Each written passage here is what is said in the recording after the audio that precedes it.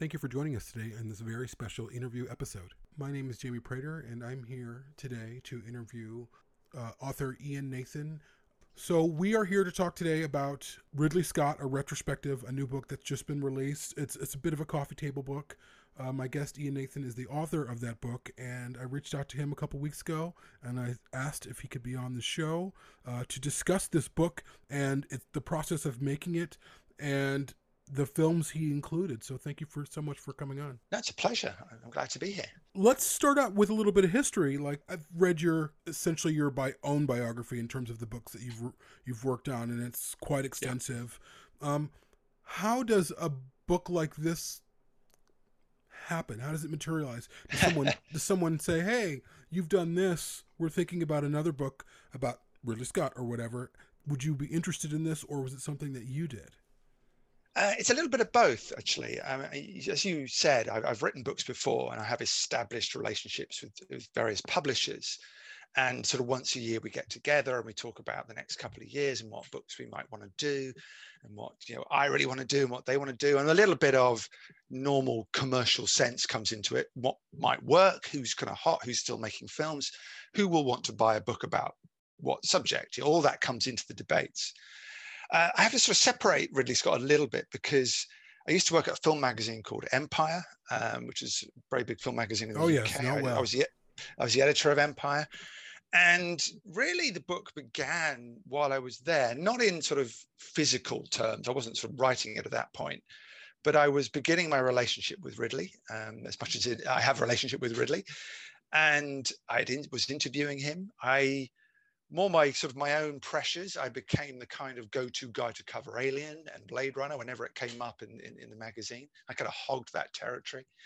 And I suppose I was beginning to put together a book in my head, a book I would one day love to write. So it was always kind of there because, I can go right back to first seeing Blade Runner and being slightly confused. I was quite young, but being absolutely dazzled, and the word I would like to use is haunted by it. I was kind of left, and it never left me alone.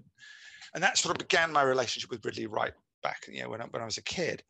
So it was kind of building up in my head. And once I was writing books, and I left Empire to kind of go full time as a writer, as a book writer, as an author, I really wanted to do Ridley. Now, other books sort of came and went. I read a book about Peter Jackson that took a lot of time.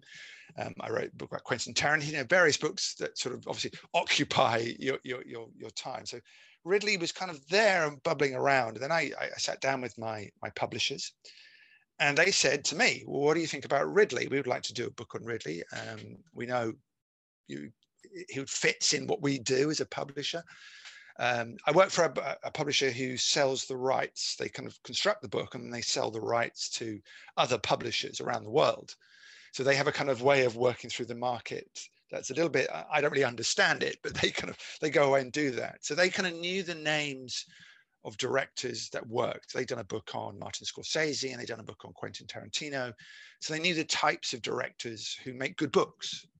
There's a kind of mix of history and legacy, which obviously Ridley has, and a certain kind of cult following. It don't necessarily have to be the biggest directors. They need to have a certain kind of cult quality about them that people kind of collect them, if that makes sense. Like you guys, they get obsessed with their work. That what kind of works as a subject. So I just kind of jumped on it and went, I've been waiting to do this book for about 10 years of my life. Awesome. Awesome. I've got all these notes. I have interviewed him 10 times, from dating right back to probably around about 1999, 2000, somewhere around then. I think the first one is. And various points had a long time with him. And I said, I've got this material. Ridley he's a kind of interesting character in the sense he's very British. He's very Northern British. So he's very stoic and doesn't like a lot of attention. He's good in interview, but he doesn't like the limelight. He loves to be on set directing or editing or creating films, but promoting them and talking about himself is not something he enjoys particularly. So he is resistant to the straight up idea of a biography. He said, no, I don't want to be doing that. But he blessed it from afar, in the sense I had all this material and he was going to help get picture clearance wasn't going to be a problem.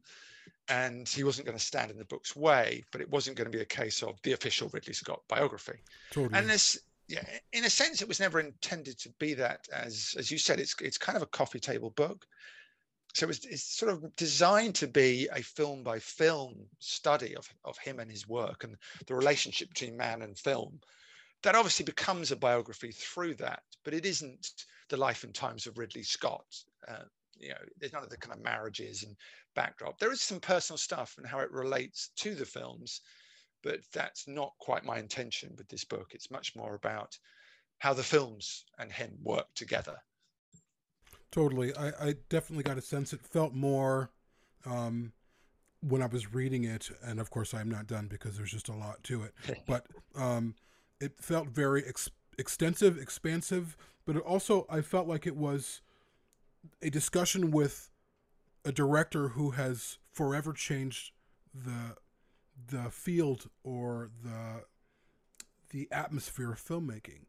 Movies are the way they are in part because of how he made his movies early on in his career, and the book feels very much like diving into those ideas, diving into Alien, diving into Blade Runner. Those two films are, you know, the zenith of science fiction, and Ridley Scott is to thank for that in part.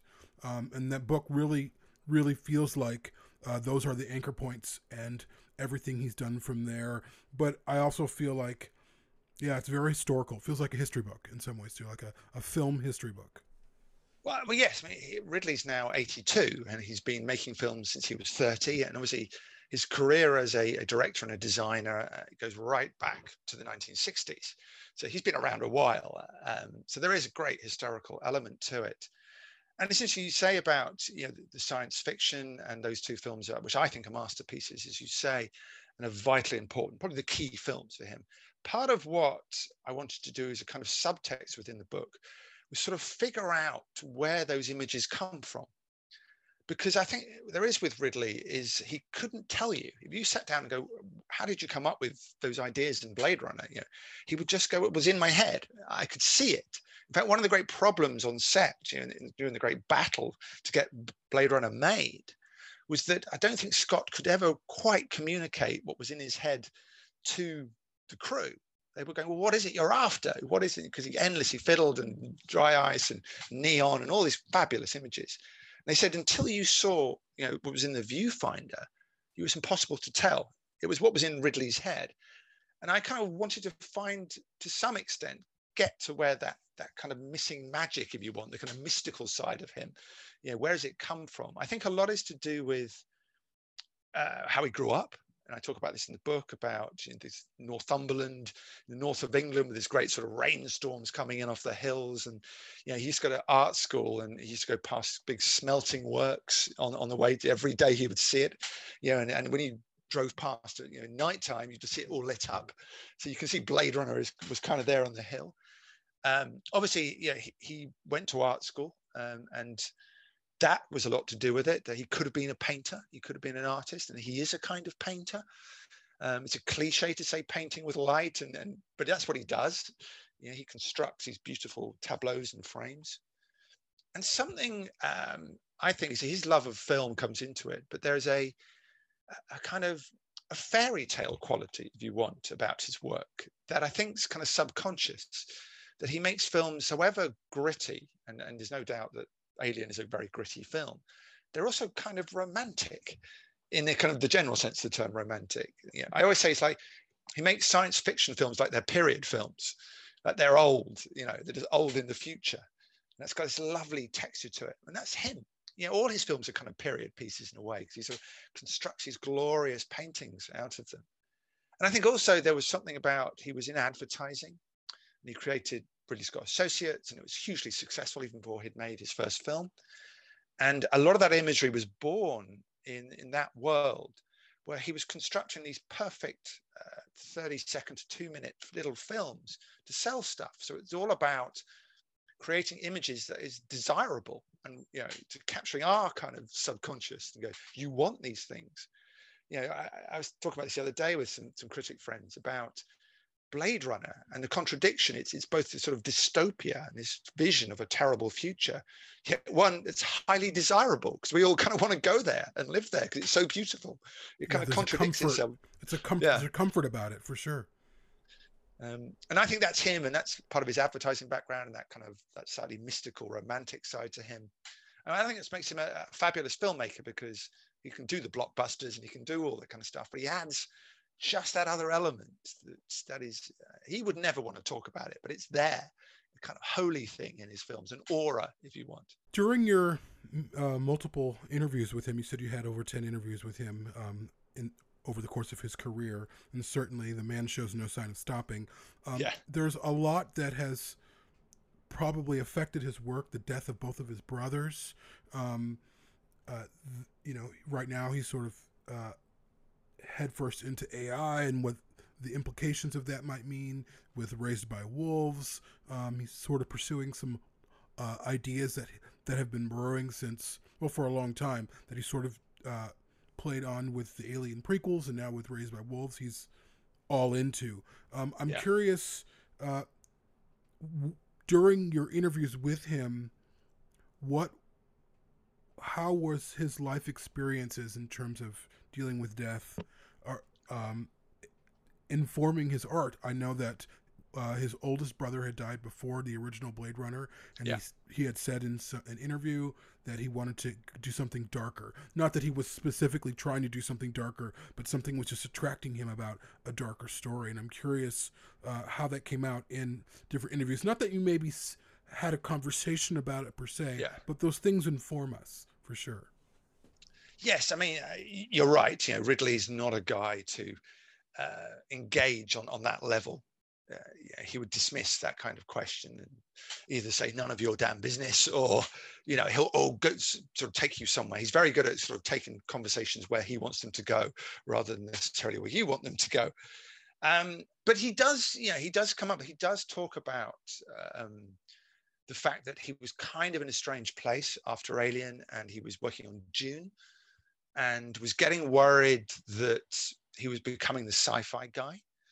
I think, Dune, the scale of Dune, as you probably know, is just such an intimidating project. He was working with Dino, and he had all Giger's art imagery to do the Harkonnen planet. And I'm sure he would have made a stunning version of Dune. But then Frank, his older brother, died at that point. And I think he needed something else. I think he was very depressed. And his son, Jake, talks about the fact he is a guy who gets depressed. His brother, he has to be he has to be active all the time. He has to keep making films. He doesn't want to slow down. A phrase that Jake uses is black dog, and it was a Winston Churchill phrase for depression. You've got to stay ahead of the black dog. The black dog will, if he's on your shoulder, you're kind of doomed. The depression will come on you. And Scott has spoken about that, and his son's spoken about the fact he needs to stay ahead of the black dog. And I think the death of both brothers affected him hugely. And it's very interesting to me, as you kind of intimated in your question, that Blade Runner and this discussion of mortality and lifespans and the possibility of creating artificial life and the morality involved in that, and that, sort of all of it expanding into bigger questions of sort of God, the universe, and creation, and where we come from, does boil back down to the fact that he was contemplating the death of his older brother and his own mortality, as we all do. If we lose a loved one, it focuses yourself on your own mortality. You're suddenly like, well, what's going to happen to me? And I think when Tony died, and I think Ridley must have been aware his brother was very unwell, and obviously it was a difficult situation, but he had no idea he was going to kill himself. And it was a terrible weekend. I write about it in the book that Ridley had to rush back to LA and deal with it, and sort of just drop what he was doing. He was shooting The Counselor at the time, and he had to literally stop shooting and head straight back to LA to deal with the family. And I think at that point, he says that's when Blade Runner 2 came along, and he really got the wheels turning on Blade Runner 2. Other things came in and stopped him making Blade Runner 2 for good or bad, however you conceive of Blade Runner 2049. But again, it was the ideas, I think, and he was sort of going back over them, and it's there in his work throughout. I mean, you're rightly say, I think Prometheus and Alien Covenant, for Ridley, I think are driven far more by his interest in artificial life and artificial intelligence and David, and these idea of synthetics and what you call in Blade Runner replicants. And the idea of creation and the idea of religion and our own place in the universe was much more interesting to him than the creature. And going back to all the kind of old Alien stuff, I think that's where those films maybe become slightly confused in their sort of thematic intentions. Is I think he was making a kind of 2001 about man's place in the universe, and a very personal films about his own, just struggles with depression and life, and at the same time trying to make an alien film, or a couple of alien films. So yes, absolutely. I think he is a guy who makes very personal films. I think all of them to some degree reflect him, but he's not a guy who talks in a very personal way. He's quite reserved. So, he's enigmatic. So when you talk to him, you're not going to get the kind of confessions. It's kind of interesting. I'm working on a book about James Cameron, which is a bit of a long-term project. And if you speak to Cameron and if you go through the interviews and things, he's a great sort of self-mythologizer. Quentin Tarantino is as well. They tell you the biography, as they go along. They've got stories and they just give it to you. Ridley's not like that. He likes to give you technical data and, who he's been speaking to at NASA and why things are like they are and frame rates. But if you get into why is it like that, he just starts to kind of crawl inside himself and resist the question. That's fascinating. I'm curious, during these discussions, the man has many films, does he approach his films, does he view them all like these are all my children and I love them equally, or are, like, obviously the juggernauts, Blade Runner, Alien, and then probably, oh my God, we say Thelma and Louise, maybe, or Thelma Gladiator. Louise. Gladiator, thank you. Yeah. Gladiator, maybe even Hannibal. Does he talk about? Obviously there are conversations. Every film's different, so there's going to be a different conversation that exists around them. But sometimes with some people, as artists, because that's what he is, he thinks, well, no, I love each of these like the children. Like I love them each. They're all my children, and I love them all the same. Or there might be a little bit more reverence when he's talking about Alien, when he's talking about the original Blade Runner, or whatever. So I'm curious how he approaches those topics. Well, what might disappoint fans is that he's very pragmatic about it all. The most important project for Ridley Scott is the next one. That's where his brain's at. And he's kind of the least likely to kind of go back and talk about films in a way that they're works of art or classics. He doesn't engage that way. But he does. I mean, Alien, he's kind of learned to, I think. I did one interview around about the 20th anniversary, or maybe been 25th anniversary, to get my dates right, where our interview was solely about Alien. So it was a really good interview. It was really specific. And he really warmed up, remembering details and remembering frustrations. But he always downplays what's brilliant about him. You go, look, this is extraordinary. How does that work? And what did you? And he goes, that's just a B movie. We had a great creature and it's a B movie and a good engine. He always says that. Alien's just got a good engine. And then you sort of Blade Runner and you go, yeah, it's just, I wanted to get out in that city. I wanted the urban. I wanted the kind of, the Alien was all interior. Then Blade Runner was out in the city, and he wanted to bring all that in. He doesn't, as I sort of said before, he doesn't mythologize. James Cameron will kind of bring up big stories and probably go through all of his grievances from all his films, all the things that were in his way, because he's a battler. Whereas Ridley is kind of aloof, and he'll go, it just worked, he'll go. And then, but you think, especially with Blade Runner, the fact that he kept going back and tinkering and fixing things, there is a kind of part of his brain that thinks about the past and cares about the past, because he wants to get those films right. But accolades and compliments are just as water off a duck's back, as they say over here. Yeah, that's interesting, especially his comments surrounding Alien, saying, hey, it was a good B movie, it worked, it was a good engine. His characters in that film mythologize that film. His characters in Alien are what made that film work. Their believability, the way that they were acted. It was really incredible, and it's interesting. It's interesting because I've seen him in interviews, of course. Yeah. Whether it's interviews I've seen on video or interviews like your book that I've read. it's interesting how he perceives his own films as opposed to how the masses perceive his own films. What he interprets as, no, this worked because of this, as opposed to a differing opinion, like, no, this worked because of this. Not to say that people are wrong or right, but it's fascinating to see auteurs digest or redigest their work audibly and come up with things that the fans of the work is like, oh yeah, that's interesting, but Yeah. Ripley's so awesome, or whatever, Yeah, I mean, yeah, you got to remember, obviously, it's a bit about Ridley's upbringing. And, he came from a British family, traveled around with his father. He was part of the military at the time. And he has a very Northern British attitude of, you don't show off. And that's kind of ingrained into his DNA. So it makes him difficult as an interview because he doesn't particularly like showing off. Of course, he's got a lot to show off about. Also, I think he is happiest talking practically and engaging practically. So what's interesting to him, he loved, especially at the beginning of his career, operating the camera, handling the camera himself. He's kind of, as I said, a painter. And it's kind of, you can only really understand his process of painting and directing films in the action of doing it. It's on the day that camera moved there and that light was there, and that's what made it work. And on Alien, I love this idea that he would waft the dry ice himself, because he was the only one who could get the right consistency that he wanted. All the kind of, the chippies are there and all the guys are there wafting this dry ice in. And Ridley would speak, no, go out there and do it himself. Look, then go back, look through the lens.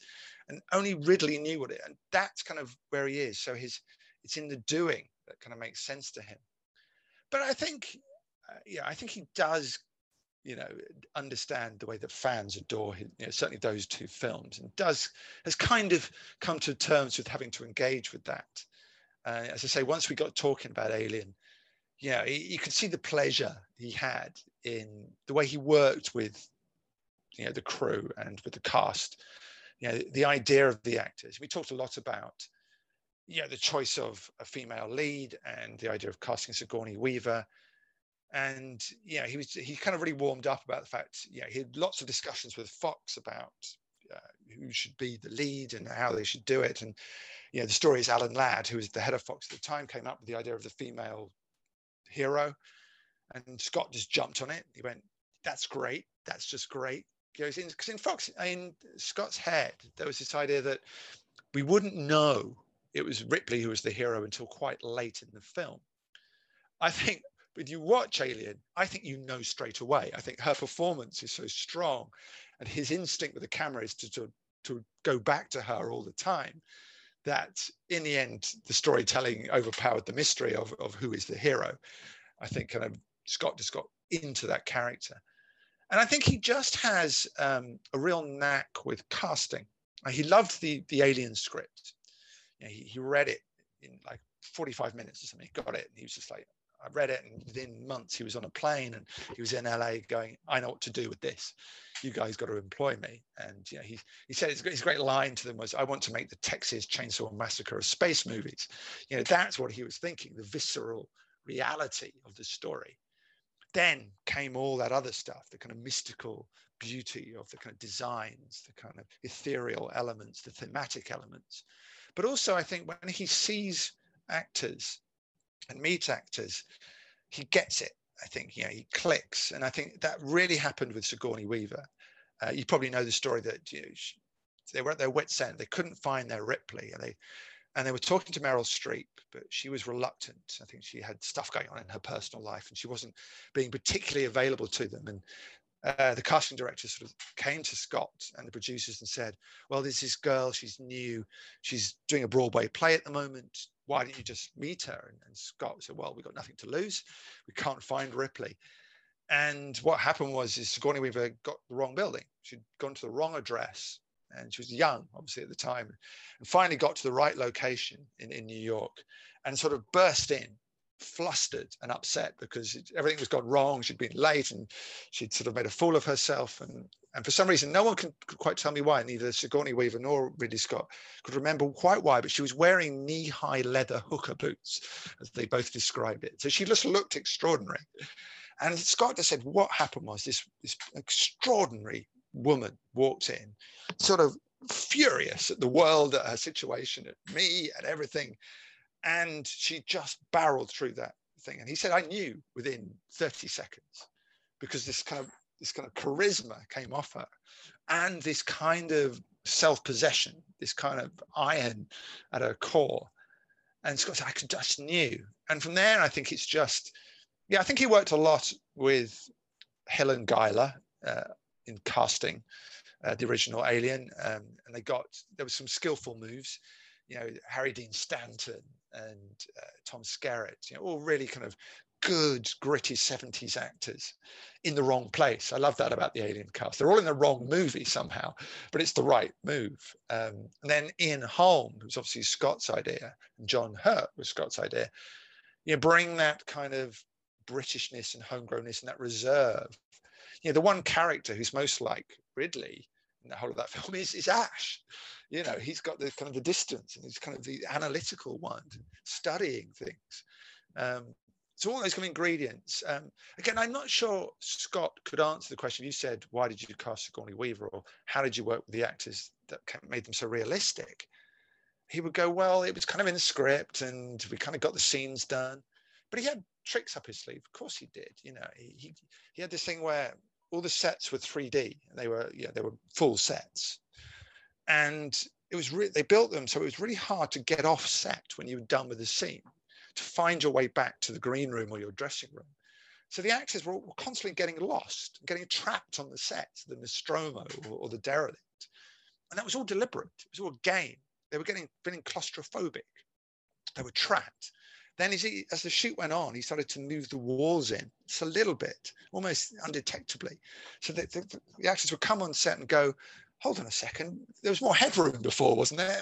When the walls wider, as if they were going mad. He was kind of gaslighting them in a way, just to kind of, the whole thing was becoming very atmospheric. And of course, the apotheosis of that was the chestburster, where, of course, they knew kind of what was going to happen because it was in the script, but they have absolutely no concept of the severity of what Scott was going to do. And they sort of were hidden. They weren't allowed to be on set. And of course, famously, they came on and he fired all this kind of offal and stuff from the abattoir he got in the morning, all of it stinking under the lights, and covered them in it. And they just had this incredible visceral reaction to what was going on. And I think all that kind of attitude and that tense sort of atmosphere he created for the cast created what we see on the screen. Guys and men and women who are right on the edge, who are desperate. It really worked. And one thing I did, reading through the Alien portion of your book, reading him discussing Sigourney Weaver and, explaining or describing her the way that you did. And then he just says, I just knew that was her. And I would imagine that frustration she was feeling, it was probably ironically echoing the same character. So he saw the character in her. Like, hey, this is a woman that's frustrated and she needs something and she isn't able to get it. And there she is presenting all of that charisma, I suppose, by accident, just by lucky accident. And so she revealed sort of Ripley to him right away. It's what's interesting about Ridley Scott aiding in the creation of Sigourney or of Ripley, but also, discovering in some way Sigourney Weaver, even though she had been working and she was somewhat known. She wasn't the star she was before Alien. It really vaulted her into the stratosphere in terms of her own career. But she was a woman, I think, aided in part from Alien, or because of Alien, that people were intimidated by, that people didn't mess with throughout her career. And that's, I think, in large part because of who she is and who she's played and who Ridley Scott saw in her. I think it's always it's an interesting circle. I'm curious as we sort of move along, because I as much as I love Alien, I definitely want to go into Blade Runner, but I'm curious, are there films that Ridley Scott feels like they are underrated in terms of audience reception, that he's like, nobody talks about this movie? Let's whether, like, the three films I have up on my notes are 1492, White Squall, and G.I. Jane. Of course, there are many more. I think Hannibal is grossly underrated. I think it's an incredible film. It's an incredible sequel, and I know Ridley Scott doesn't like to do sequels.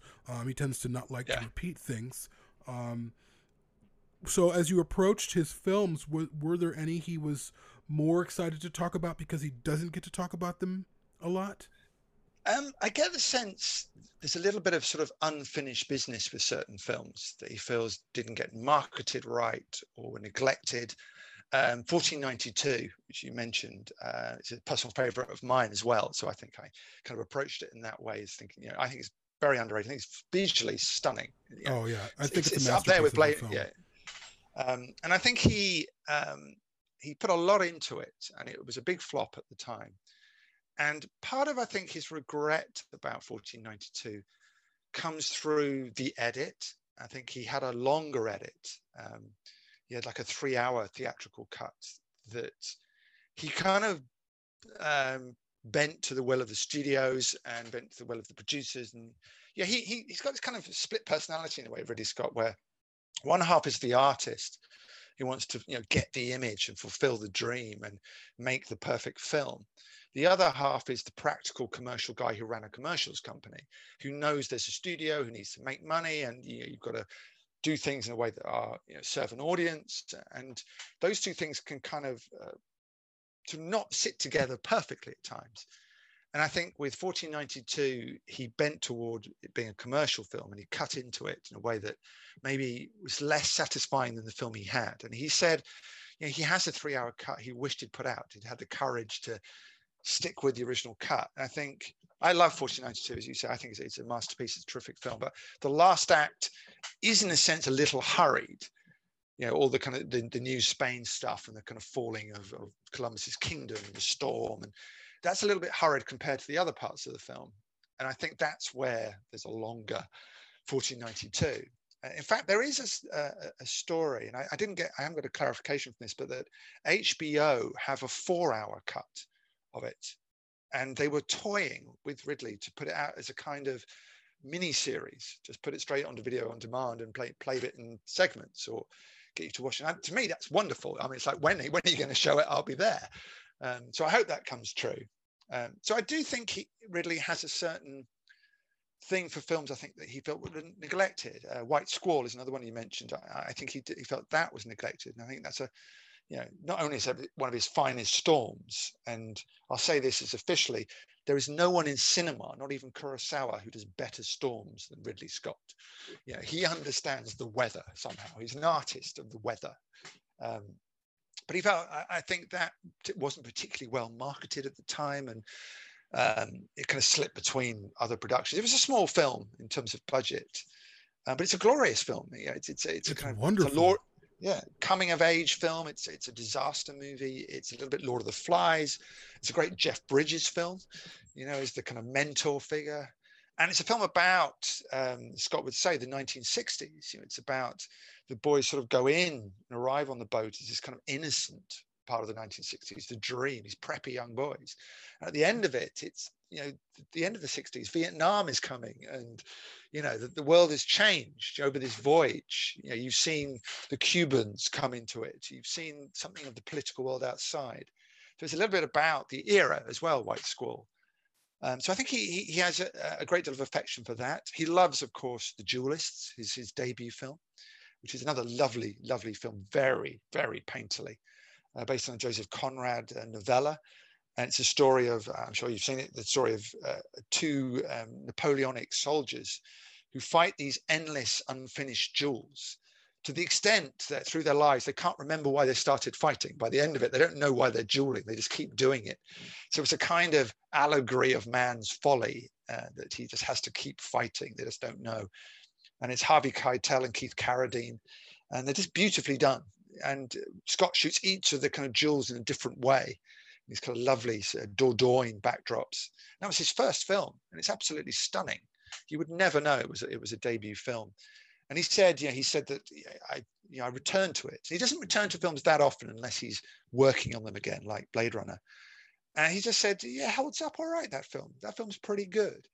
And for Ridley to say that means that film is glorious and just looks fantastic. He's not, as I said, someone to big himself up, and he's not someone who naturally goes back to films. But occasionally, you just get a certain sense of satisfaction. Thelma and Louise, he said, we got it. We caught something. Yeah, and he always says what he loved about Thelma and Louise. He thought it was funny. See, I thought I made a comedy, Yeah, and I love the fact it makes you laugh. yeah. And for 80% of the movie, it does. And It's he just the beginning and the end of the kind of dramatic catapulted, parts. and he catapulted Brad Pitt to heartthrob status. You know, I mean, that's Oh, really absolutely. I mean, his film birth was that movie for sure. yeah, and Scott is often criticised for not working well with actors, and I think it's absolutely absurd. He's the guy who discovered Sigourney Weaver. He's there at the earliest start of Tom Cruise's career with Legend. He discovered Brad Pitt. He's there at the beginnings of Russell Crowe. He really established him as a major star. Michael Fassbender, I think, was brought out really by Ridley Scott. So he's got a fantastic eye for a star. He's kind of created careers. He's got I mean, you go back to that advertiser's eye, that kind of commercial director's eye. He can see a face. I think he loves symmetry in faces, and it's not necessarily he loves beautiful faces. I think he loves captivating faces, and that's what Sigourney Weaver has, and that's what Harry Dean Stanton has in that film. You would never call Harry Dean Stanton beautiful, but he's perfect. In that movie, in Alien. And you look at Rutger Hauer in Blade Runner, Roy Batty. He looks kind of like a sort of demented angel. He's got a shock of blonde hair and he's got a pale skin. He doesn't quite look human, which is absolutely perfect. I would completely agree with you. I've actually never read that he's not an actor's director.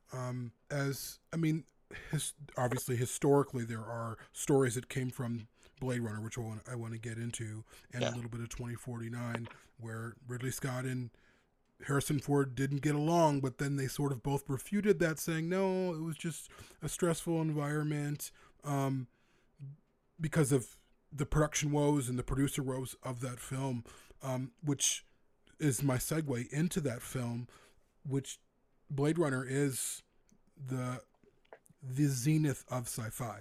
You can't get better than the original Blade Runner. It is the father of modern day science fiction film. It just is. I mean, every film you've seen since then has a little bit of Blade Runner in its encoding, in its DNA. Yeah. And of course, I know, based off definitely your book and other books and other accounts, that it took him a while to get his vision fully realized, which culminated in the 2007 the final cut of Blade Runner, which is actually, I saw that at the Cinerama Dome in Hollywood. Yeah. Beautiful. It's amazing. And when he starts talking about that film, and maybe when you start asking questions about that film, does his tone change? I mean, I know sometimes, like, for instance, David Fincher directed Alien 3, and it was really stressful and was really horrible for him, and he never wants to talk about it again. And I also know that Ridley Scott went through very similar things for Blade Runner. It was not an easy time for him in terms of the way the studio treated him, his firing, his rehiring, them changing the ending, them asking, Harrison Ford to do these voiceovers that Ridley Scott didn't want. How does he address that film? I think he's made his peace with it, but as you say, it was a very, very difficult film, and I think that pain of its creation, I think, will always be part of his own perception of it. I think on a level that we would never really understand. I think it was a film that was really hard to make and incredibly difficult for Scott to kind of communicate his vision. And he had this extraordinary vision for this Philip K. Dick adaptation, this kind of vision of a dystopian world, dystopian LA, as he said, like 40 years in the future and somehow 40 years in the past at the same time. Brilliant kind of architectural ideas. He'd been traveling around the world making adverts, and he'd seen Tokyo and Hong Kong. He'd obviously seen New York, and all those cities were kind of had fed him an idea of where the urban environment was headed. And he brought this idea of mass population and then kind of the kind of ecological breakdown and this idea of social strata, the kind of the gods in the heavens, in the great penthouses, which he built like pyramids, and the kind of dingy yet somehow beautiful ground level, and all of it sort of stunning. And he had this kind of idea growing in his head, but I never thought he was ever very able to communicate it. Certainly not to his DP and not to his production designers very easily. And I think it was his third film. And an Alien had been tense in its own way, partly because I think Ridley is very controlling, because he's a great artist and they can be very controlling, as David Fincher is and James Cameron is, and Spielberg can be. These directors, you look at Hitchcock and he was completely controlling. It's auteurs are like that. And partly was that he was kind of a fish out of water. It was the first film that Scott had made in America. It was shot in LA, it was shot on the Warner Brothers backlot. And he didn't really understand how American crews worked and how the kind of the ethos behind unions and who does what and who's, where the kind of the lines, the borders lie and what a director should or shouldn't be doing. Ridley Scott had made 2,000 ads before he made the Duelists. And he said, I ruled the roost. I picked up the camera, I filmed what I want, I positioned the lights, I did it. And I think he found the fact that he wasn't allowed to do that. He wasn't infuriating. He said it slowed everything down. I would have to explain what I wanted to the cameraman and the DP.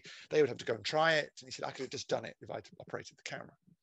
And all of this led to this kind of very complicated shoot and a lot of tension. And obviously, Harrison Ford felt very neglected and also very tired by something like 55 Nights. I mean, it's a film that's, unless you watch the original cut, which has the bit on the end taken from The Shining, it's a film at nighttime. It's a night film, so they have to film it at night, quite literally.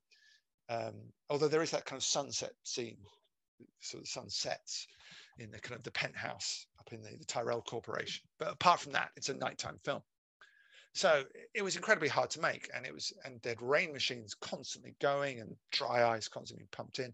Apparently, it smelt very acidic on set. Something about the dry ice at that time wasn't sort of as nice as it is now, and so it was quite unpleasant on the throats. You got very sore throats. So it was, a really hard film to make.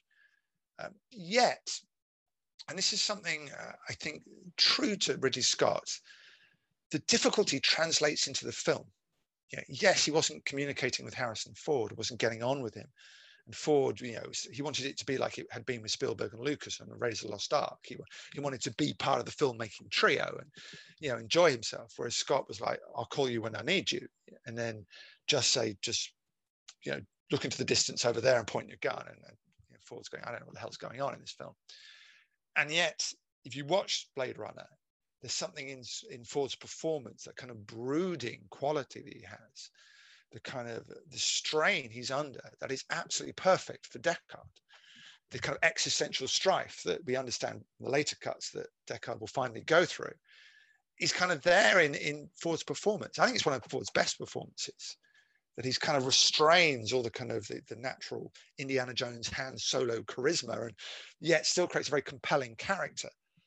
And what was brilliant in Scott's conception was that he would contrast Deckard, this kind of brooding private eye character, kind of like Humphrey Bogart, but not quite as one-linery, with Roy Batty, who was this kind of dandy. He dances around the film, quoting poetry and, with his shock blonde hair and, physically climbing the walls.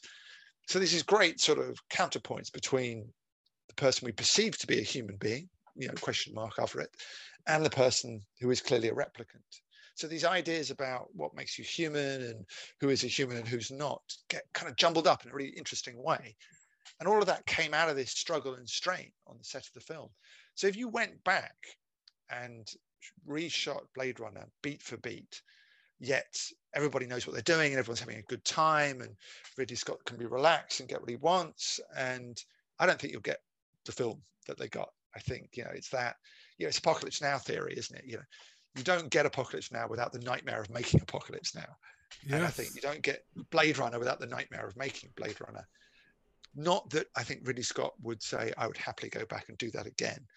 I think it knocked him quite badly. Certainly the combination of Blade Runner, which didn't do very well, flopped. At the same time, the strain and the amount of himself he'd put into it, followed by Legend, which again, it was in some ways even more detailed, more constructed as an environment. And that flopped again. And he came out of those two films thinking, am I even cut out to be a director?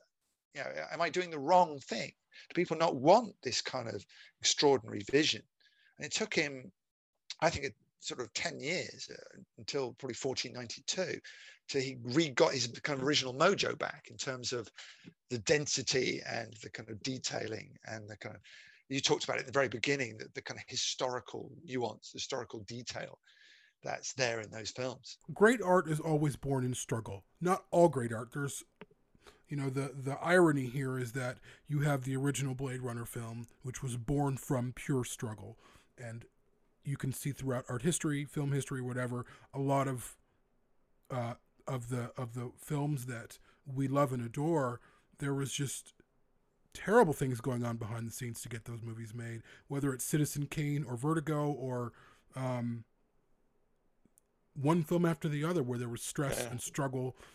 And Ridley Scott, I think, interestingly enough, those films that we laud him for were films that weren't successful, that flopped, and I think it was those flops were informing him at the same time, probably to become a better businessman, to become a better auteur, to become the better artist. But then conversely, you have 2049, which was not born from struggle, which was not, of course, he's only an executive producer, but not just only an executive producer. He helped get that story going. He helped. I mean, I'm speaking to the choir, but that film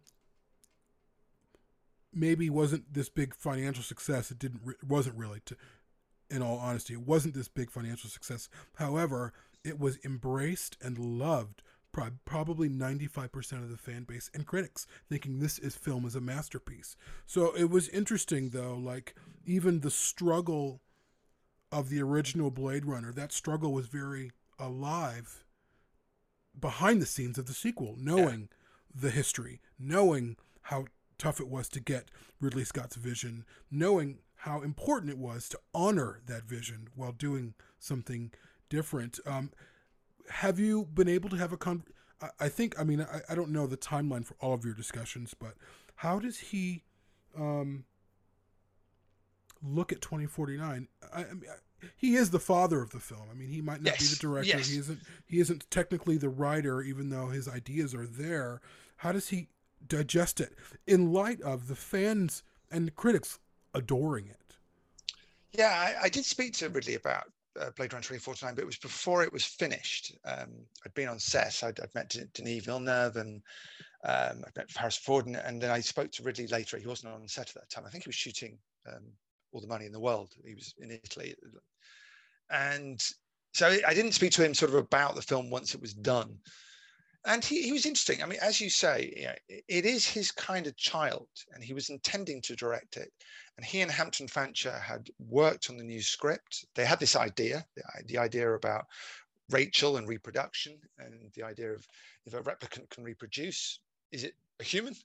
And what would the child be? And that was the next stage of their exploration of the idea. So that was all in place and was being developed until the point where sort of commercial pressures and timings and all those kind of things came into place, and he could go ahead and do Alien Covenant and The Martian, and those things kind of got in front of it for him, and he gave it up. And I think it's a terrific film. Don't get me wrong at all. I like Denis Villeneuve's work a lot. I think what it is, and Denis Villeneuve said this, he said, I've made my version of Blade Runner, my sequel to Blade Runner. I've not made Ridley Scott's. And visually, while it harkens to the original, what I found about it, as fantastic as it was that it lacked something that I craved. And that was the original Blade Runner, that kind of extra Scott touch. As Cameron says, he has the best eye in the business. He can see it.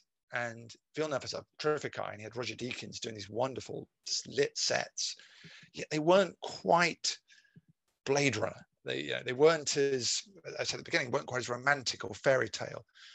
The movement of light in Blade Runner is very important. Spotlights constantly sort of training over the city. And Denis Villeneuve is much more kind of brutalist. He likes big walls and sort of large images, sort of blocks of color, whereas Ridley loves detail and so they are different filmmakers. And I felt I had to really get through that problem. So I didn't really love 2049 until I saw it the second time, when I could kind of know that I wasn't really going to be seeing the sequel that was in my head, and the sequel that might have been in Ridley Scott's head. And I watched the Denis Villeneuve film. And I think Scott, he can be a bit of a cynic in his own way. He was a bit disappointed with, I think, the length of it. I think he felt it was too long. And what is it? It's nearly a 3-hour film, isn't it? 2049 is 2 hours 40 or something. I didn't feel it was that long. I quite like long films. But I think in this case, Scott felt that they didn't make he was the executive producer, I suppose, and he didn't feel they'd made a commercial enough film. Kind of ironic, given the guy who was on the other side of the line back in the day. So yeah, I don't think he's overly happy with how it played and the fact it was a flop still. But I'm sure, he admired the imagery and admired what Denis Villeneuve could do. They had a good relationship during the making of it. Yeah, he gave his baby to Denis Villeneuve. Something that was enormously personal to him. He said, "Right, you go and do what you want." And he stayed away. He was only on set for about a week, and he stayed away because he knew he was going to be a problem. But they all said, Harrison Ford said, and Denis Villeneuve said, every day they would go, "What would Ridley do?" They had presented with the shooting, and they would go through your head, "Well, what would Ridley do here?" He was the ghost, who was haunting that production. I think it's a great movie. It's a fascinating movie. I just wish Ridley Scott had done it. I definitely think, though, I mean, again, as much as I love it, I find it to be a masterpiece. It is everything I wanted it to be, and yet so different. However, I do feel like it is a natural sort of cinematic child of Ridley Scott. And it's different in the ways like I don't. So hopefully he takes pride in that. Hopefully he takes pride in the fact that it is so loved and it is so adored. Maybe it's not the film that he would have made. Definitely it isn't. But it's a success in the hearts and minds of the people who matter, which I would imagine he can appreciate. I'm sure. I imagine, and I like to think that he's had conversations with Denis Villeneuve about Dune. Maybe he's seen some of Dune because he was going to do it, and Denis knew that, and so they would have had those discussions. What were you thinking? How are you going to shoot it? So it'd be nice to think that Ridley's kind of helped him out, and he's good with directors. Ridley Scott, with other directors, bringing them on, and I think he likes to feel he's giving back a bit and bringing on the next generation. He's brought so many through. His advertising company and the video side that they do, and all the films that RSA and Scott Free have made, he's only produced. So he's been a mogul in his own way, to bring forth new filmmakers. So I think he has great respect for fellow filmmakers. Even he and Cameron have this kind of great, almost like brotherly relationship where they're kind of spiky with one another and kind of adore one another at the same time, because they're the same kind of mindset. They have that kind of duality about them, the artist and the engineer working sort of together, and sometimes one dominates the other. Yes, to go back to the original Blade Runner, I wanted to bring some attention to a quote by Scott Derrickson in your book, yes, where he says the original Blade Runner might be the best American film ever made, and I remember reading that and thinking, hold on, like I don't think that it's necessarily an American film. In fact, I feel like Blade Runner feels European. It has a very European sensibility. The quiet, the calm, the silence, the amount of time that Ridley Scott is able to let the characters in the world breathe are specifically European styles. And I'm just sort of curious how you digested or processed that comment. I kind of agree with you. I think it's a very European film. Obviously, Ridley is British and brings a British sensibility. I think he drew a lot upon Tarkovsky. When he was at art school, he was a cinephile at the same time, and he would go and watch everything. And he watched the French New Wave, and he watched Kurosawa films, and his great films were The Third Man, which is obviously a big influence on Blade Runner as well, which is a very European film. He loved Wells, and he loved Kubrick, of course. And Kubrick, while American, is also a very European director, because he was the master of the great space within films. Within 2001, quite literally, it created film is something that's incredibly slow and gradual. And I think Scott greatly admired that, and I think wanted to draw on it, wanted the chance for the camera to kind of absorb that world and be part of that world. And, you know, the criticisms always leveled at Blade Runner, certainly at the time it came out, was that there's no plot. But for me, there is a plot, but also that plot and imagery are kind of one of the same thing. They're kind of melded together. Characters, plot, and imagery all seem to be part of the same provocative atmosphere that it goes for. So I do accept your argument, and I do think it's a very European film in style and in creation. I suppose the argument that Scott Derrickson's making is it was a Warner Brothers film, shot on a Warner Brothers backlot, produced by Americans with an American crew. Many years ago, I ran an awards ceremony for Empire magazine, and we had a category thing. We had a best film and a best British film. And we'd have endless arguments. It was during the whole Harry Potter era about whether Harry Potter films were British. And I always argue they're not. You know, they would say, well, the British directors or crews and cast and everything's British. They were shot there. And I would say, well, look, it's got $100 million coming from the Warner Brothers coffers. Yeah, it was really about what we were trying to achieve. Best British film as a category, you know, support smaller films. But the argument is, you know, where does a film come from, and what is its country of origin? It's kind of interesting. I suppose Scott Derrickson is saying, you know, in kind of Hollywood terms, it's a Hollywood movie. And I think what he was trying to say, it's about as good a film as the Hollywood system can create, you know, without it being sort of an independent art film, you know, left to an auteur. It's you know, it's I call it the Holy Eucharist, you know, of certainly science fiction. I don't think the studio quite knew what he was doing and creating, and it was almost, you know, despite all that. But I think Dr. Derrickson's point is about, you know, Scott went into the Hollywood system and started to kind of create art within it, using its tools and being part of it, rather than sort of being like Kubrick and working in isolation and doing what he wanted in a far off land. I would definitely agree with you. One film that comes to mind when I think of maybe one of the best American films ever made, because even if you think of Hitchcock's films, Hitchcock was not American. He might have had American money, but those weren't necessarily American films, even though films like Psycho certainly informed what would later on become summer blockbuster films. Psycho was and The Birds were a father to Jaws and to Close Encounters and to Texas Chainsaw Massacre and those event films for sure. And I think of a more recent film like There Will Be Blood. That's probably one of the best American films I've ever seen. That is wholly an American story, an American director, and it's the best that we could offer. Moving along a little bit, what I'm curious, and again, I have not read all of your book. I will for sure, obviously. But is Ridley Scott able to know his failures, his films that have failed, his films that could have been better, his films that maybe needed some more work? I know we were discussing 1492 and a longer cut and things, you know, and he wanted, you know, he had a bigger film in mind, but things got cut because of time and all of that. And I know the same thing happened with Kingdom of Heaven, which I think is a fabulous film. I think the director's cut of that actually is an incredible film. Yeah.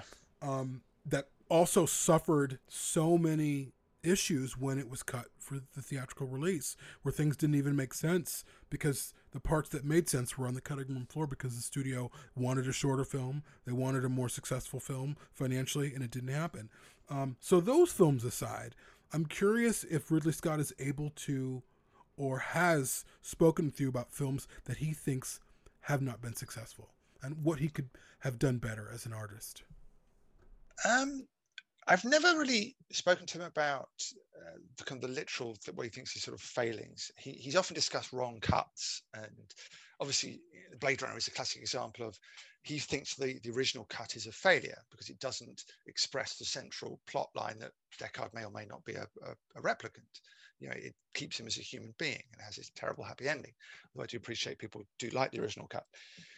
So that is an admission that he got that wrong. And as you say, he admits he got Kingdom of Heaven wrong as a cut. He bowed to pressure and took out a large sequence of it. And a lot of it doesn't quite tie up until you watch the director's cut. And I suppose within that, there is an admission that he hasn't sort of passed the screenplay quite well enough to get his timings right. If your film only works at 4 hours, then is that the right story to be telling?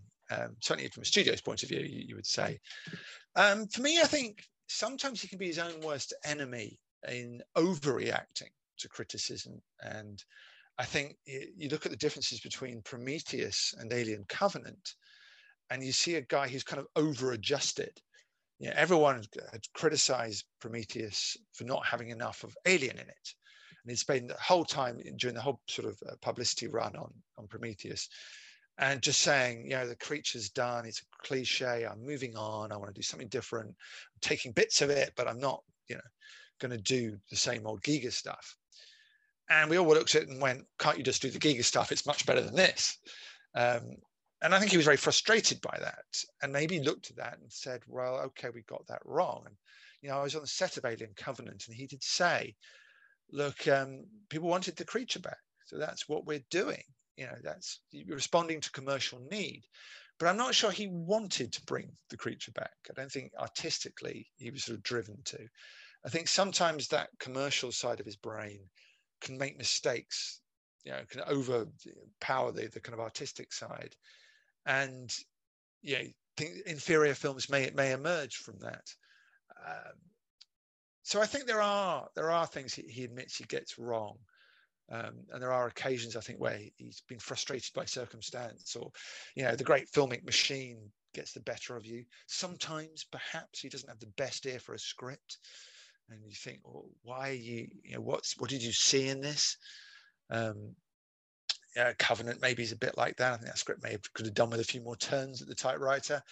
I like The Counselor. I know a lot of people who don't, who find it a very strange film with a very strange kind of tone of voice. Is it meant to be funny?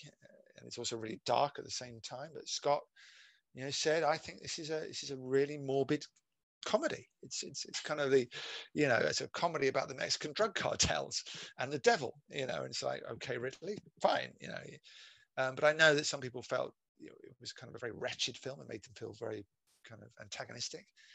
I'm not sure Exodus, quite fulfilled its promise. I think the plague sequence, is Ridley at his very best, and you can see that's what I think got him most excited. I'm going to do the 7 plagues and sort of brought all his majesty to that. But a lot of it was just a bit like, you're just doing ancient Egypt, but for what purpose?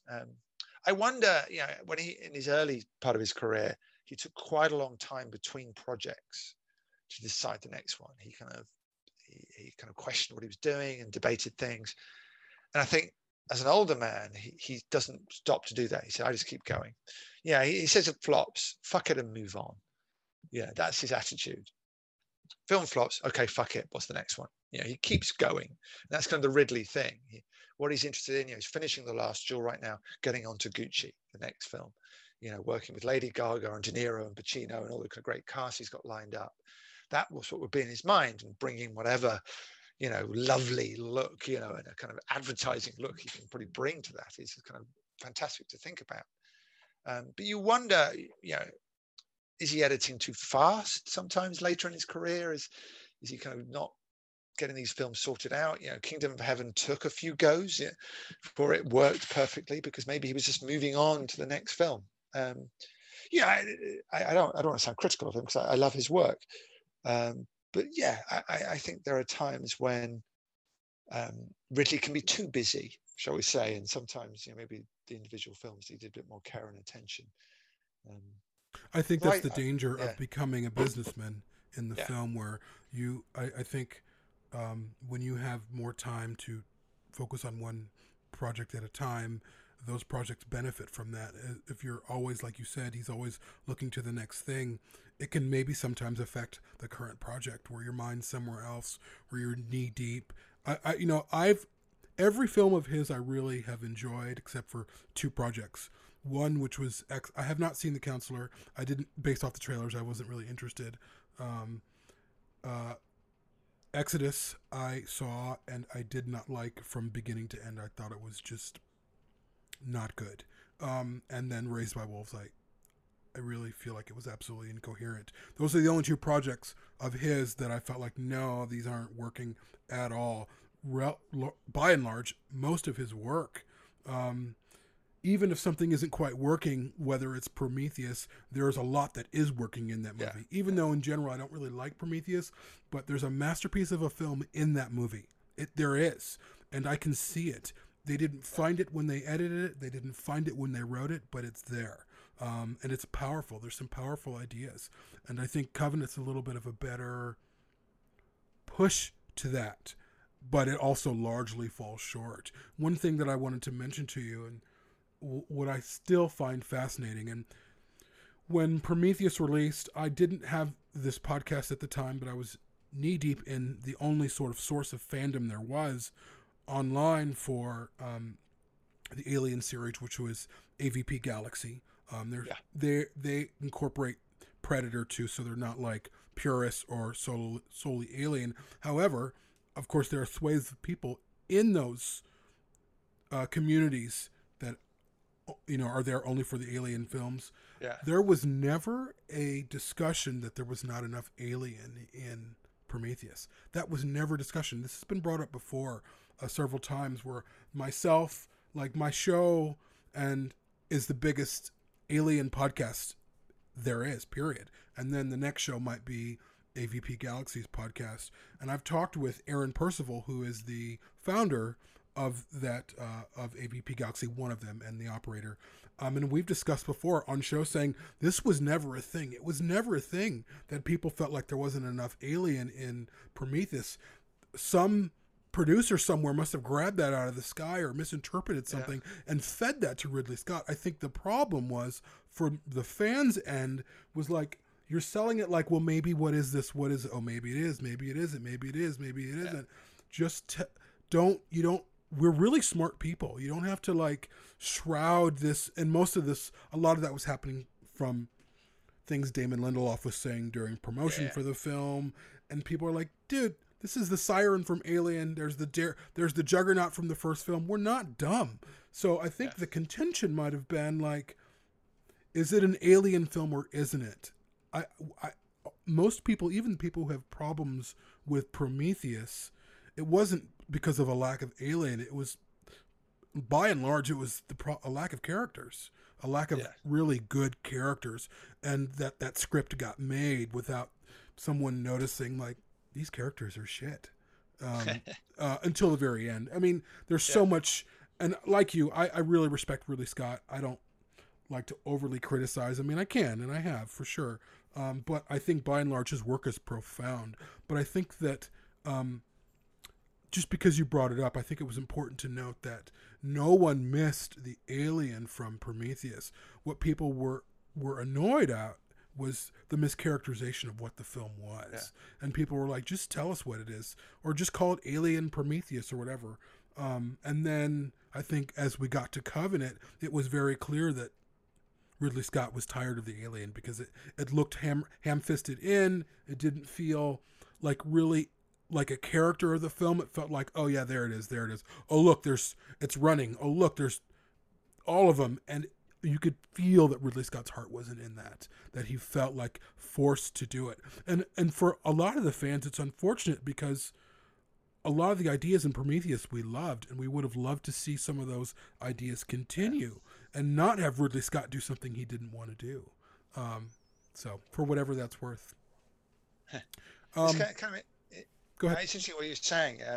One of my problems with Prometheus is exactly what you're kind of hinting at. It's not that it wasn't an Alien movie. It was that clearly it kind of was, but they kind of covered it over very vaguely. So everything was, from its original conception, because it was born as a straight Alien prequel with all the Alien stuff in it. And all they'd done is sort of scratched it out and sort of put something over the top of it, which wasn't quite as good. The creature, the biology and the life cycle was confusing, and it was so beautifully sort of done in the original. You absolutely understood what was going on. So there's that kind of sense they hadn't quite, either start again, write a plot that wasn't an Alien film, or stick to an Alien film. Make up your mind. You can't have it both ways. And I think Prometheus struggled with that. And I think you're right. Alien Covenant kind of felt, like you've gone too much the other way. You've kind of like, okay, you need aliens. Okay, here's aliens. You know, and people are like, well, no, make it make sense. It's quite funny. I was, as I said, I was on the set of Alien Covenant. And I was in the creature shop, and they were showing me around the various things and Neomorph, and they had a lot of models. And I think they replaced a lot of them with CGI when they came to do it. But I went, what about the Queen? You know, in Aliens, and they were like, don't mention the Queen around Ridley. Yeah, there is no Queen as far as Ridley's concerned. Yeah, he doesn't fit into his kind of universe, that is, you know, his idea of the biology. There's no Queen. That's Cameron's thing. And we're like, okay, fine. I read an early script of Covenant, and there were better things in it. I think got cut for maybe money or time. There was a bit at the end, you know, where she's on the kind of floating deck, and there's an alien on it with her. In fact, originally there was going to be a Neomorph and an alien both on the deck with her, and they sort of fight each other. And she's got to try and get out of the way. So there's this thing where you've never seen before. It's like two aliens fighting, you know, different. I thought, well, that's a really clever idea. I've never seen that. You know, how would they attack one another? You know, kind of interspecies battle, and that all got cut. See, for time or money, or it wasn't working, I don't know. There were kind of interesting ideas in it that never came to fruition. Yeah, I would imagine that is interesting. It also sounds very fan servicey. Not that Ridley Scott does that, but I could imagine him thinking, oh, I don't know how necessary this is. However, it might have been a little bit different than a female protagonist blowing an alien out of an airlock again. Yeah. Eventually. And again, conversely, the some of the issues that people had with Prometheus, and like, oh, just tell us what the movie is, don't pretend that it's something that it isn't. People then with Alien Covenant were like, just make the film you want to make, don't, you know, because you can just tell when an artist throws themselves into something, or an artist feels like, oh, I gotta do this thing. You can just tell by the final product. But that being said, there's parts of Prometheus or Covenant that I also really enjoy. I thought the first hour was rather interesting. It's also a rather interesting beat for beat repeat of Alien in some ways. It's almost like the Force Awakens of Alien version of, because you have the first officer who's a woman, who then, you know, all of these same beats. They throw someone who's perished out of an airlock, much like Kane. There's all of these things happening that mirror some of the things that happened in the original Alien. But by and large, I think that there's a lot of gripping ideas, and they're worthy films to the lore. They just could have been a little bit better. Let me switch over to, as we come to a close, I don't want to keep it too long. It's been about an hour and 20 minutes. In terms of the research for this book, and I know you have spoken with him a lot, and probably for some of those times you weren't putting a book together, or were you, over the course of time, you're like, I have a project in mind one day that I want to add these to. How was the process of getting all this together happening for you as you were going along? As you go, I mean, when you do the original interviews, any journalist will probably tell you, especially if you talk to someone regularly, there's a part of your brain that starts writing a book. You know, if you've spoken to several directors over a period of time, and you start to kind of collate and go, well, this bit of the interview kind of fits into that. And, you know, I had a job to do, and when I worked for a magazine, I had to get the features written, and I had a particular films to cover, and all that obviously was the priority. But I always kind of was doing an internal filing system, whereas this is the Alien bit, this is the Blade Runner bit, and I get a chance to talk to him about Gladiator, and you know, so I sort of, not quite as deliberately as was writing a book in my head, but I certainly was kind of creating a sort of catalog in my head to put it together. And you know, when you write books, it's an awful lot of graft and work, and just in physically putting it together. So you do wait till your name's signed on the dotted line, and you know they're going to pay you, because otherwise you're kind of writing into the vacuum a little bit. I had written stuff and notes when we started talking about it, done some sample chapters, and I'd actually did about Alien, I think it was. Was my first sample chapter. So I had written some stuff. But once the book was a go and it was happening, then it's a sort of case of, you know, each film becomes its own sort of category. And what have I got? What are the interviews I have give me? What, you know, who do I need to sort of pad them out? It became clear I wasn't going to get Ridley directly for the book.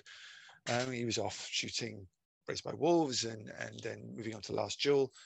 And wasn't particularly interested in having an official biography in that sense. So I knew I kind of had to work a distance from him. So it was a case of, and then it's sort of, you're given a word count. It's a very practical element to book writing. They don't sort of supply enough paper so you can write into the distance. They're like, these are the amount of words you have.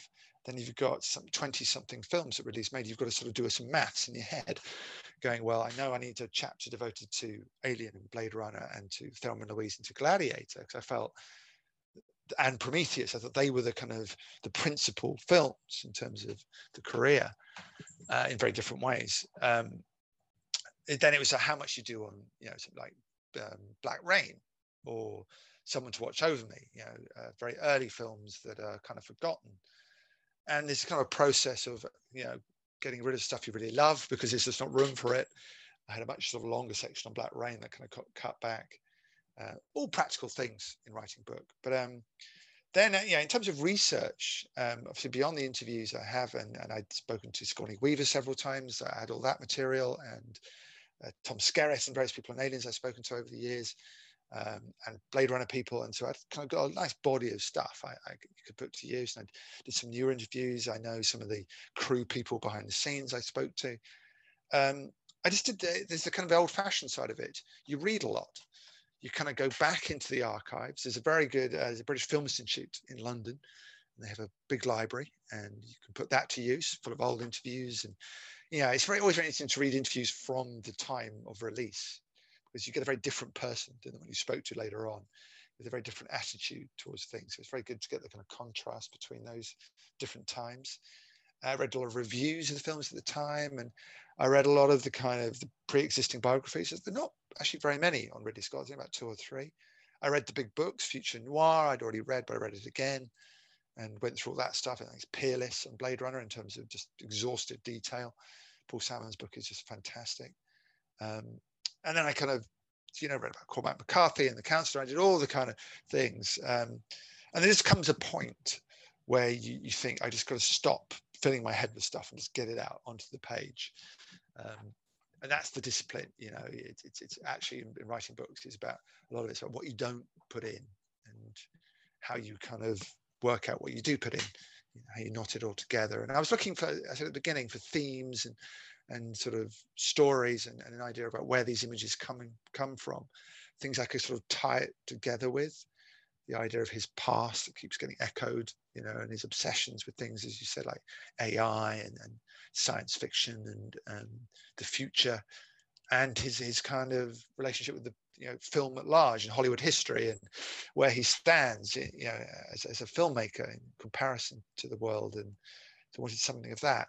I mean, you people will have to tell me whether I've achieved it or not, but in the end, you kind of just come down to trying to write that book. And one of the joys of writing about Ridley is you get to describe his films in words as much as you can, and that's one of the great pleasures, just trying to describe what you love about Blade Runner and in words. It's just a fantastic pleasure. As I was reading the book and seeing sort of quotes from people and referencing things that Sigourney Weaver has said, my question was like, oh, he spoke to Sigourney Weaver, and the kind of access. My question was, what your the access is, and how do you get access for? I mean, largely coming from Empire, you have the pedigree, you have this is who I am, this is what I've done.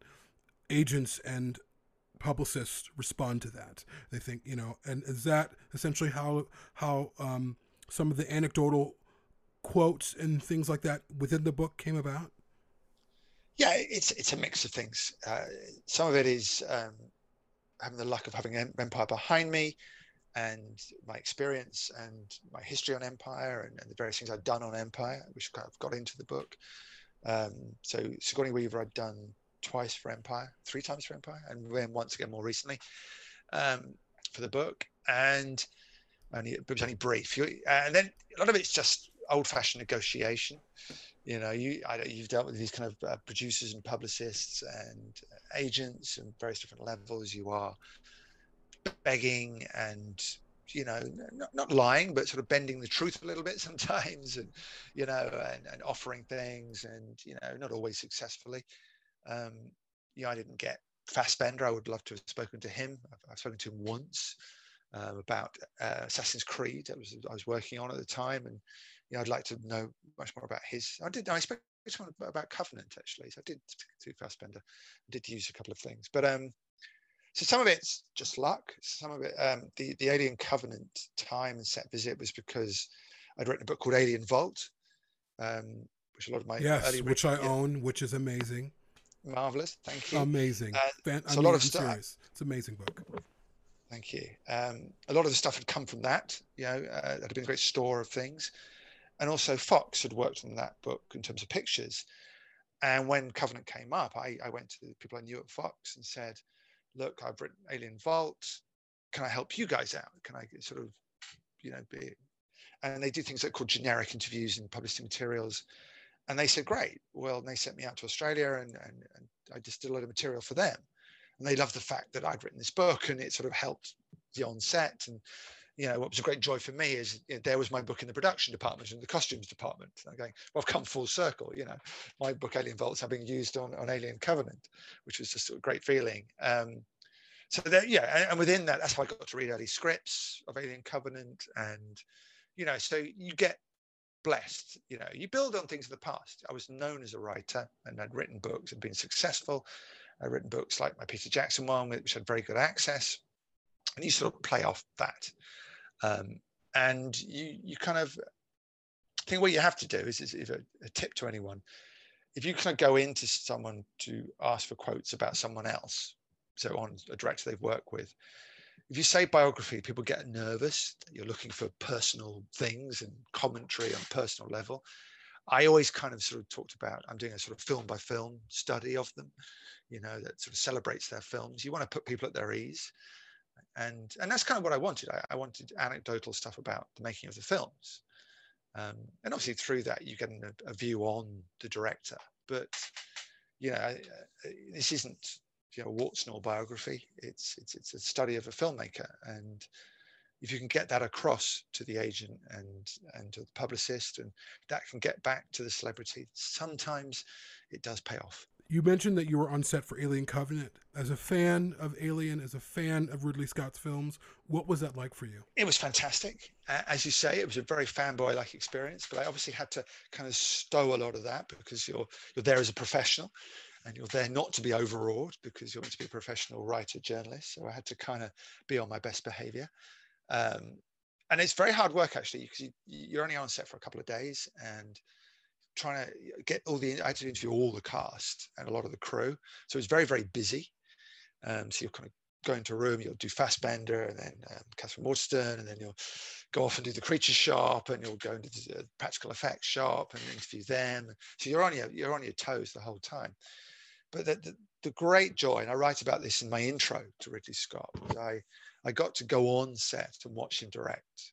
I wasn't beside him. I was sort of away on the side and watching on a monitor. And just watching him direct was just a kind of, it was kind of proof of all the things I kind of understood to be true, but never experienced in person, that he is an artist when he's got that camera. And what he was doing, he was directing from using it through a PA. So it was a scene in a tunnel, Aurum and David. Basically, David's leading Aurum towards the egg. It was a more extended sequence than what we see in the film.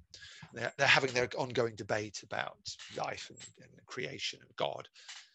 And it's just this one shot of them sort of walking, and Aurum then sort of strides off, leaving David in mid-shot. And just this kind of look comes across his face. You get the idea that something homicidal is going through David's kind of artificial mind at that point. So it was quite a simple scene, but Scott just kind of he just talked you through. He just was going, right, camera left, down, no, stop, and he would say, right, Michael, just take one step to the left. You're too close to the light. And you would watch it on the monitor, and Michael Fassbender would move to the left, and then suddenly this perfect frame would emerge. The balance of people within it, and where the light fell, kind of dripping water. Then Ridley would go, right, Atmos. And these guys would throw dust and all this kind of stuff into the frames. He loves those things in the air, the particles that the light catches. And they all start, and then he would the guy with the paintbrush, down, left, camera to the left, camera to the left. You just watch this shot happening. It's just fantastic. You could just see that final point where it's just Ridley, his camera, and the film being, creating. That was just awesome to behold. I bet. And it's for you. I mean, obviously, I don't really know you that well, but it's maybe full circle. You have your own life inspired by films, inspired by movies. It's led you to Empire Magazine, doing Alien Vault, all the coverage, and here you on set, which might, with Ridley Scott as he directs what might be his final Alien film. I mean, that's a very profound journey as someone like you who's a storyteller and an admirer of art and a connoisseur of art. Like I can't imagine being on set of an Alien film with Ridley Scott. That's the penultimate. It's amazing. So that's really great. I mean, let me just tell you, I was also a real geek because in the creature shop, they had the kind of the alien models and the full size one, and I went, "Can I touch it?" I said, "Am I allowed?" And the guy was just laughing. The kind of head of the creature show, "Go on then." And I just wanted to touch an alien. It's I know that I had done. It's kind of quite rubbery, the kind of sensation. It had a kind of the metal teeth, so I could touch the metal teeth. That's absolutely awesome. Just a geek moment. I just have to touch one. That's awesome. Do you have anything that you want to say? I mean, this goes out to a pretty huge audience. I know that the book has just now been made available in the States. It's been available in Canada and the UK for a while, or for a little bit. About a month. It came out at the beginning of October in the UK. The only reason is it has different, as I said, the publishers create the book and sell different rights to different countries, and they have their own sort of release strategies for when's the optimum time to release it. But a lot of it's got to do with Christmas. And obviously this year, a lot of it was affected by COVID and bookshops and availabilities and warehouses, all that sort of came into play. So we had a month between the UK release and the American release. I suppose, in the end, I hope people will like it very much. It was written with a great deal of passion.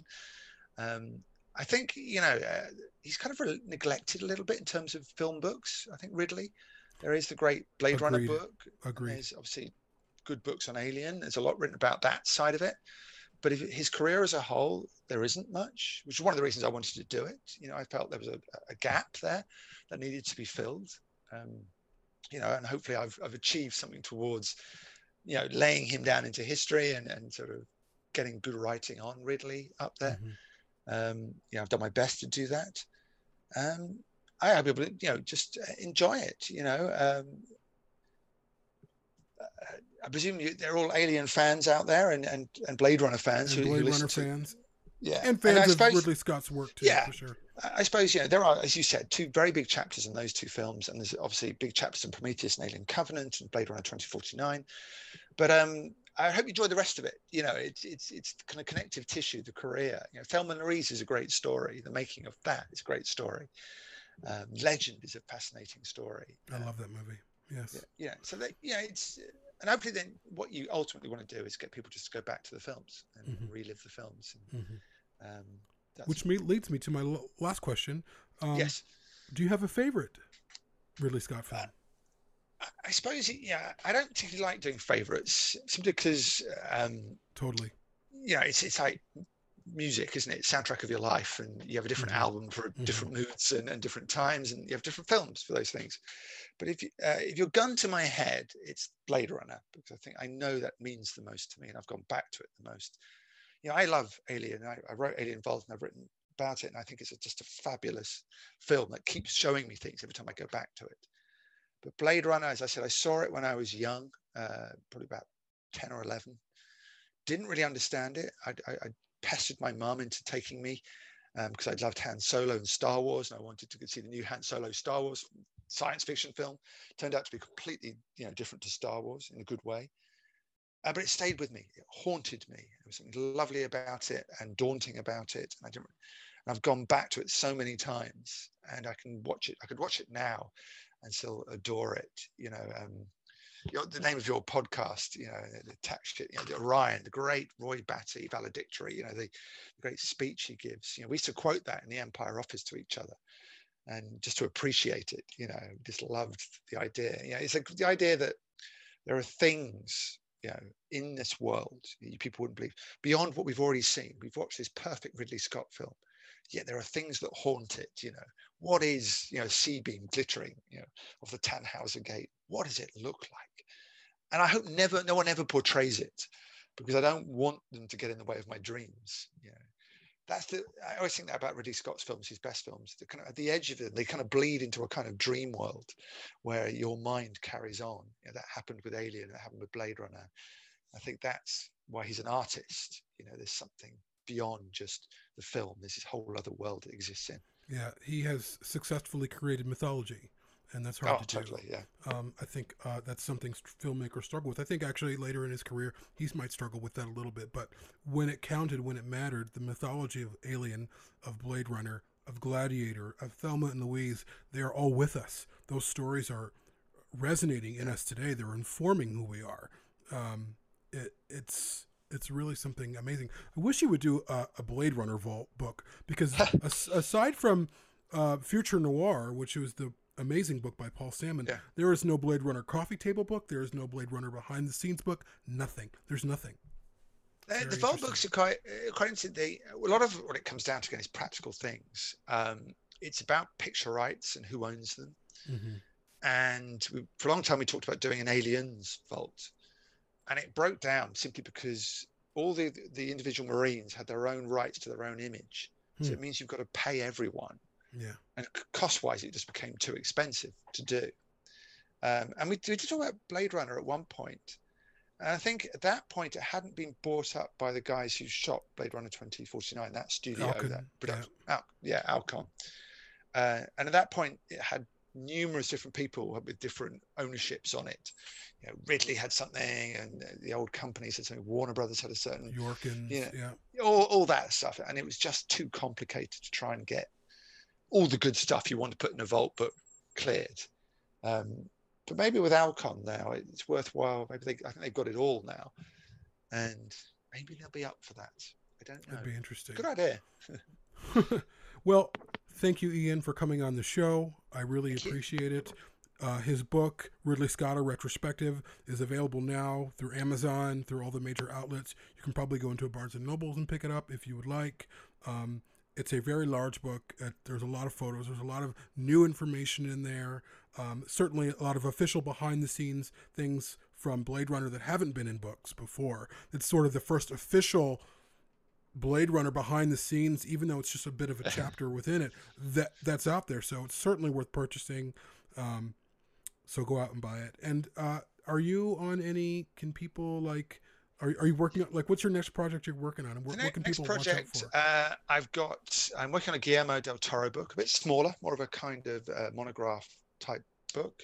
And so I've got a James Cameron book that's been sort of moved to the back burner a little bit because avatars have all been delayed. It's all about a COVID problem. All these films have been delayed and pushed back. And obviously when you publish books, you kind of respond a little bit to what directors are doing, because obviously they'll be in the public eye more. So we were kind of working on doing James Cameron a bit like Ridley Scott, and doing it at time with Avatar 2. So that's all got delayed a little bit, but it's giving me more time to write it, which is always a good thing.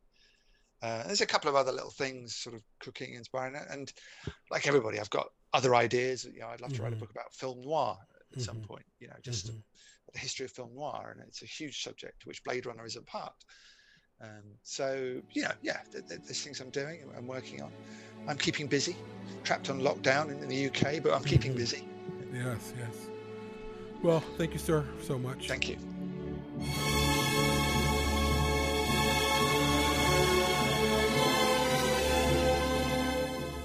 For more on Perfect Organism, the Alien Saga podcast, please visit perfectorganism.com. Perfect Organism is available for listen or download through Podbean, iTunes, Google Play, TuneIn, and Spotify. If you'd like to support the show, please visit perfectorganism.com/support. Thank you.